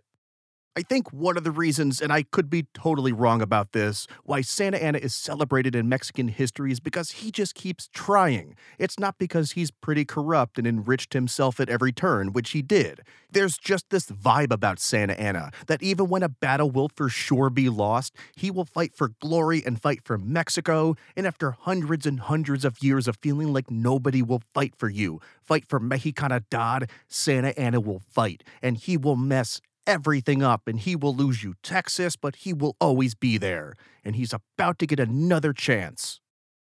Mexico did not at all ask for Santa Anna right now, but he voluntarily came back from exile and he just shows up, ready to throw down when the French start some shit for the first time in the 19th century. Things were about to get real French again. An independent Mexico had been establishing trade agreements with other countries, as you do, Great Britain and the U.S. being the largest as of the 1830s, but there wasn't yet a formal trade agreement in place with France. There were trade and diplomatic relations with France, but no formal trade agreement, so France thought they were getting cheated because of higher taxes on trade items, and they were not happy with Mexico. Then in 1832, something happened that France could not stand by and take. The Mexican military, they had some officers that were in a pastry shop owned by a Monsieur Remonte, and they ate a bunch of pastries and caused damage to the store, about 1,000 pesos worth of damage. Monsieur Remonte then demanded 60,000 pesos to pay for the damage, a demand that made its way all the way up to the French leadership in 1838. The government of France then demanded that Mexico pay them 600,000 pesos, which at the time they might as well have said infinity pesos. There was no way Mexico was going to pay that much, which was kind of the point. It was an excuse for war. Mexico's President Bustamante told the French politely where they could stick their infinity pesos, so the French sent a bunch of ships to Mexico, blockaded Veracruz, and then captured the city. That's when Santa Anna came out of retirement/exile without being asked, went to Veracruz to battle the French over pastries and what will be known as the Pastry War. Santa Anna valiantly fought and again valiantly lost, but not just the battle, he also lost a leg which was blown off by a cannon. To end the war, the French demanded Mexico sign a treaty that said they owed 600,000 pesos, which they never ended up paying because screw you, and Santa Anna buried his leg at his hacienda in Veracruz. He was given a prosthetic leg to replace the one he buried, and when he ran for president again a few years later, during speeches he would take off his fake leg and wave it around to show you how much he gave for Mexico. And after he won the presidency, again, His Most Serene Highness Santa Anna had the original, now decomposing leg exhumed from the ground and marched through the streets of Mexico City. It was a rousing parade for the heroic leg, accompanied by the army, his presidential bodyguards, the Chapultepec Military Academy, until it could be given, a decomposing leg, a full military funeral. At the site of the funeral in Mexico City, his entire cabinet was there, along with the Mexican Congress, the Diplomatic Corps, and there were songs and poems and speeches given, and cannons were shot at a leg funeral. And I think he becomes president like 8 or 9 more times. Things are normal again and Mexico is chugging ahead. This is fantastic. Santa Anna's got a presidency and a leg. For now, he has both for now. And a few years later in 1846, guess who's back? America, America. Then President James Polk decided he wanted to keep going with that Manifest Destiny thing, and he sent someone to Mexico to offer to buy the Santa Fe Nuevo Mexico and the Alta California territories.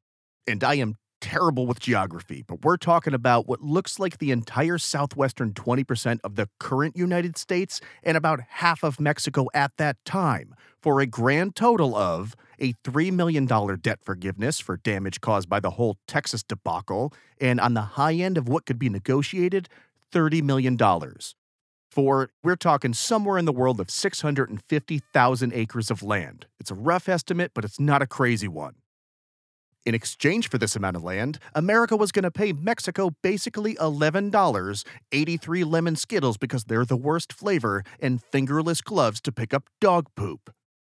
Mexico took a quick break from the, no joke, 16 finance ministers, 6 defense ministers, and 4 presidents that it was going through that year alone. They took a break from that mess to politely decline this offer. Then Mexico starts to disappointingly shake its head and slowly roll up its sleeves for the scrap that they know is coming. They've seen this movie before. This is just like the pastry war over infinity pesos. This was a bullshit offer and 100% a warning that a war is coming. And you know what? Fine, let's go to war. Everybody's been using us like it. I don't know why it's us now, but Mexico, I will be your adopted Blanquito son. Everybody's been using Mexico like an ATM, and they are done taking people's nonsense, especially not in exchange for the equivalent of a hobo bindle full of lemon Skittles. America found its excuse for war when a battalion of its soldiers just happened to wander aimlessly onto a heavily disputed territory north of the Rio Grande River, the area that was still in dispute with Texas. There were about 5,000 Mexican soldiers in that area, and then Commander and future President Zachary Taylor sent Captain Seth Thornton to go investigate, go check that thing out down by the river over there with 80 people. I am not a military historian, and this is wild speculation with no evidentiary support, but it definitely sounds like Zachary Taylor sent those 80 troops down to the Rio Grande River for the sole purpose of being attacked. And what do you know? Mexico pounced on this armed, not big enough group to make a difference, but not small enough to think that it's a bunch of idiots that got lost. That size group of soldiers and killed them in what will be called the Thornton Affair, and America declared war on Mexico.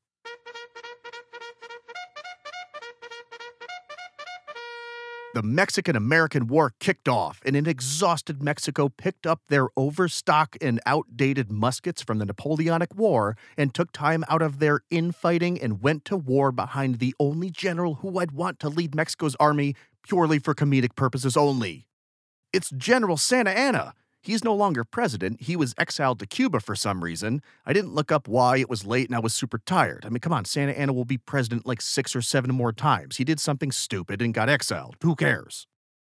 Santa Anna takes control of the Mexican army, declares himself president again, I love this guy, and rides to war with America. As Santa Anna rode to fight a land battle, America sailed its navy down to Veracruz. They then proceeded to launch a mortar attack of 6,700 shells against the city for over 48 hours. They refused to let non-combatants, women, and children leave, and a lot of people died. Santa Anna then turns around, comes back down to Veracruz, and he fights the Americans in the Battle of Cerro Gordo and loses. And at some point, you can have the fight in you, but you're just wasting human lives. And with America occupying Mexico City, Mexico signed, while under the barrel of a gun, the Treaty of Guadalupe Hidalgo, giving up all the land they initially refused to sell in exchange for $18 million. Way less than President Polk was willing to buy it for. Before leaving, America took one more thing. They stole Santa Anna's leg. At the end of the Battle of Cerro Gordo, the 4th Regiment of the Illinois Volunteer Infantry stole Santa Anna's fake leg while he was eating a delicious lunch of roast chicken and brought the leg back to Illinois, where you can still visit it to this day. You can also visit what I believe is the subsequent replacement fake leg of Santa Anna at the National Museum of Anthropology in Mexico City after walking up a very, very long and steep hill. I was just there a few weeks ago, and I'll post a picture of the fake leg. I was very excited when I saw it. When the Americans left, Mexico is now the geographic territory that we know today, and Santa Anna wasn't the president because he got exiled to Jamaica. There was relative calm in Mexico for not that long, until the French, supported by the British and Spanish, said that Mexico owed everyone money, including the pastry war reparations that were never paid. France was coming back to Mexico to collect the debts that everyone was owed. And also some French guy who made boots, he also got robbed. That was a weird sticking point in all of this. The French were mad about that. And what I'm sure can't be a surprise at this point, the French invaded Mexico through Veracruz in 1861, and we have another war. By 1876, 6 years after it started, Mexico City is taken by the French, and then they established the Second Mexican Empire and put in a puppet emperor named Maximilian, or Maximilian. For Mexico, the shining light of the war comes on May 5th, 1862. Mexico kicks the ever-loving shit out of the French army at the Battle of Puebla, in a battle they were supposed to lose handedly, and that's where we get Cinco de Mayo from. I always thought it was from their independence from Spain or a Declaration of Independence. Not a surprise, I was wrong because I don't know anything. Instead, Cinco de Mayo is a day to celebrate a random battle that Mexico didn't ask for, wasn't supposed to win, and they did, outnumbered with inferior weapons. It didn't really change the course of the war. France still won. But that didn't matter. They were always going to lose. It wasn't about the outcome. Cinco de Mayo was an announcement to the world that even outgunned and ganged up on, Mexico could still beat you. So think twice before starting some shit. In America, we celebrate this day of underdog pride and accomplishment like we celebrate other people's cultural holidays like St. Patrick's Day, by dressing up in costume in a bizarre show of cultural appropriation, getting ripshit drunk, and throwing up in the street. America.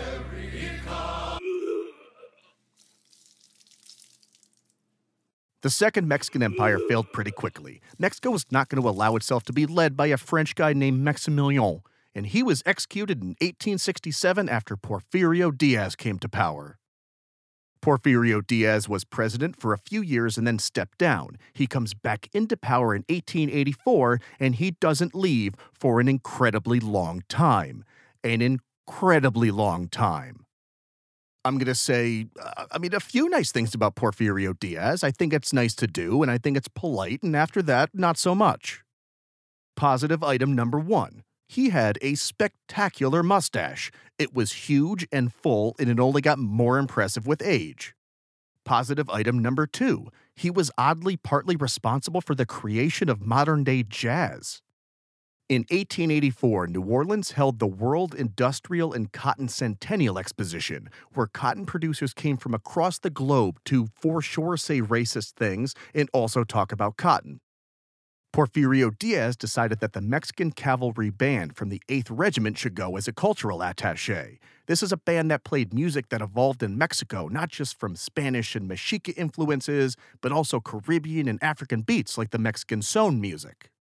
This style mixed perfectly with music in New Orleans that was evolving from African and Caribbean foundations like Haitian voodoo music, and the Mexican Cavalry Band, they introduced musicians there to the clarinet sound, and they ended up being a major contributor to modern-day jazz. A large number of early jazz stars were even Mexican. I don't like jazz, really, at all. I just don't get it, but that's pretty cool. And that's about all I have to say positive about Porfirio Diaz. Some historians will characterize him as being the modernizer of Mexico, as this was the time of industrialization in Mexico that mirrored the Industrial Revolution in other parts of the world, and Diaz was president during most of it. Another perspective is that Mexico was modernizing and industrializing anyway, and Porfirio Diaz ran the country like an autocrat, took credit for all of it, and that industrialization in Mexico would have been better off and more spread out amongst the people, but for his existence, and he sucked. Diaz ran sham elections, he suppressed the press, put people in government positions for political expediency and to ensure he remained in power, even though they were not qualified. He fought against legislation that would curb corruption, flooded the judiciary with his own corrupt people, and controlled all federal contracts with an iron fist. He also had a police force of about 4,000 people that were comprised of, quote, mostly bandits that patrolled the Mexican countryside. Diaz and his merry band of oligarchs encouraged foreign investment into Mexico from the US, Germany, Great Britain, but because Diaz controlled all the contracts, he also controlled the massive wealth that flooded into Mexico as it industrialized and became more modern. For as rich and modern as Mexico was getting, the money and power stayed at the top. It was just another example of European money and influence staying at the top and the people who are wealthy and powerful being primarily of European descent. What Diaz did offer, though, and he offered it to everybody, was peace and stability after centuries of war. And if you wanted that peace, there was a price to pay. Also, you can't dissent. Dissent really isn't tolerated in an autocracy. If you opposed the Porfiriato regime, Diaz would apply his famous system called, quote, pan o palo, bread or the club. First, he would bribe you. If that didn't work, he would have you murdered. This guy is a giant dildo, but like a limp, flaccid dildo, a thing inherently and disappointingly useless for what it's supposed to be, not a dildo that can be enjoyed alone or shared amongst friends.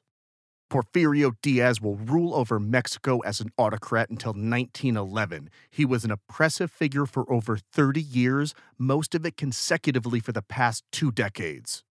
What finally gets him kicked out of office was the presidential election of 1910 when he runs against a landowner named Francisco Madero. And Madero wins, and then Porfirio Diaz just fixes the election and puts Madero in jail and says he's the president again.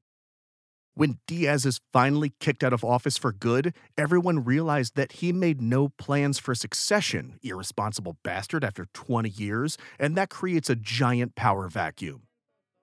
That vacuum would light the fuse and result in power struggles, battles, demands for reform, and will lead to the Mexican Revolution, a bloody and passionate revolution that will last almost 10 years. The people of Mexico were tired of being a piggy bank for Europe and the United States. Las Casas Bajas, the mestizos, the pulque drinkers, everyone who was Mexican but still lived in this antiquated colonial system. A colonial system where they couldn't see a viable path to prosperity, where purchasing land was a near impossibility. The people of Mexico were ready to fight for their home, to have some sort of agency over the governing and cultural direction of their home, a home that began when human beings in the Western Hemisphere became sedentary and had homes. This is the story of Pancho Villa and Emiliano Zapata, and by the end of the Mexican Revolution, over 2 million Mexican men and women will die while demanding a seat at the table, a table that they built and paid for but was always occupied by the wealthy elites. And the Mexican people were proud and they were pissed. They'd been fucked with, invaded, perpetually looted by Europeans for centuries and now by their own government and oligarchs. It was also a demand for recognition of their ancestry, the culture that was prohibited and almost snuffed out, the culture of pulque, the culture of gods whose names nobody can pronounce, and demanding that the voice and imagery of those people be heard. That's the world our story starts out in. That's just how things begin. This may end up being my favorite series so far. This gets nuts. We are wrapping up this entry point into Frida's story, and I've mentioned, 3 women by name so far? And one got strangled to death, and the other 2 had to suffer through an inbred waterhead marriage. This was a very man-centric story. Partly out of necessity. It's not a salacious accusation to say that men have dominated recorded history, and it was sort of tough to find opportunities when you're trying to squeeze 8,000 years into 2 hours. It was partly by design as well, to get us in the proper headspace of the world Frida lived in, to get a perspective on her impact. I don't want to lose thread and think of Frida as we know her now, the global icon, the woman who's on the 500 peso note. You don't just get on a country's money, especially as a woman. We tried it in the US and it got messed up, and we still have renowned racist Andrew Jackson on our 20. That's how inspiring and gorgeous Frida's story is. It's a story that starts just before the Mexican Revolution in 1907 in the then small village of Coyoacán outside of Mexico City. It's a story of a young girl who is a mix of Amerindian, Spanish, and European, a mix of Mexico's history and identity, and it ends with her on its currency. We are in for such a ride in this series. There is sex, a lot of sex, espionage, political intrigue, backstabbing, murder. We're going to meet a monkey named Fulang Chang, and the entire way, Frida's sense of humor, her outlook on life, and her art will be our guide. I am so excited, and I can't wait to come back with episode 2. So until next time, take care, everybody, and I will talk to you soon.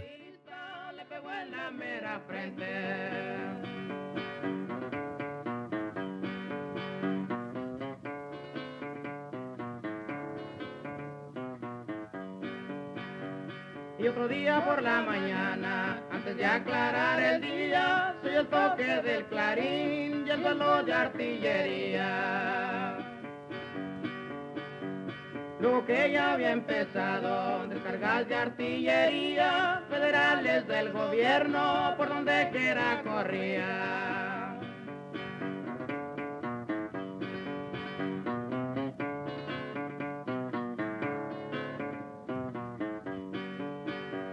Todita en las familias, donde quiera llorando de ver la ciudadela que la estaban bombardeando. Tristes aquellos momentos, pésimas aquellas horas de oír descargas cerradas de aquella ametralladora.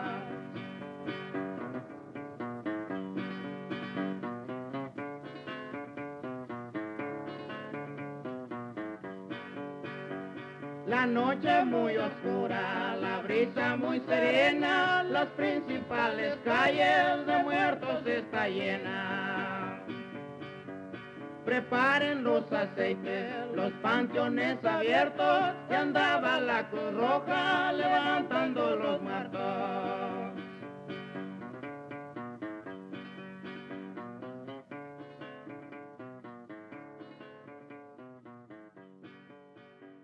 Decían los generales que es lo que ha pasado.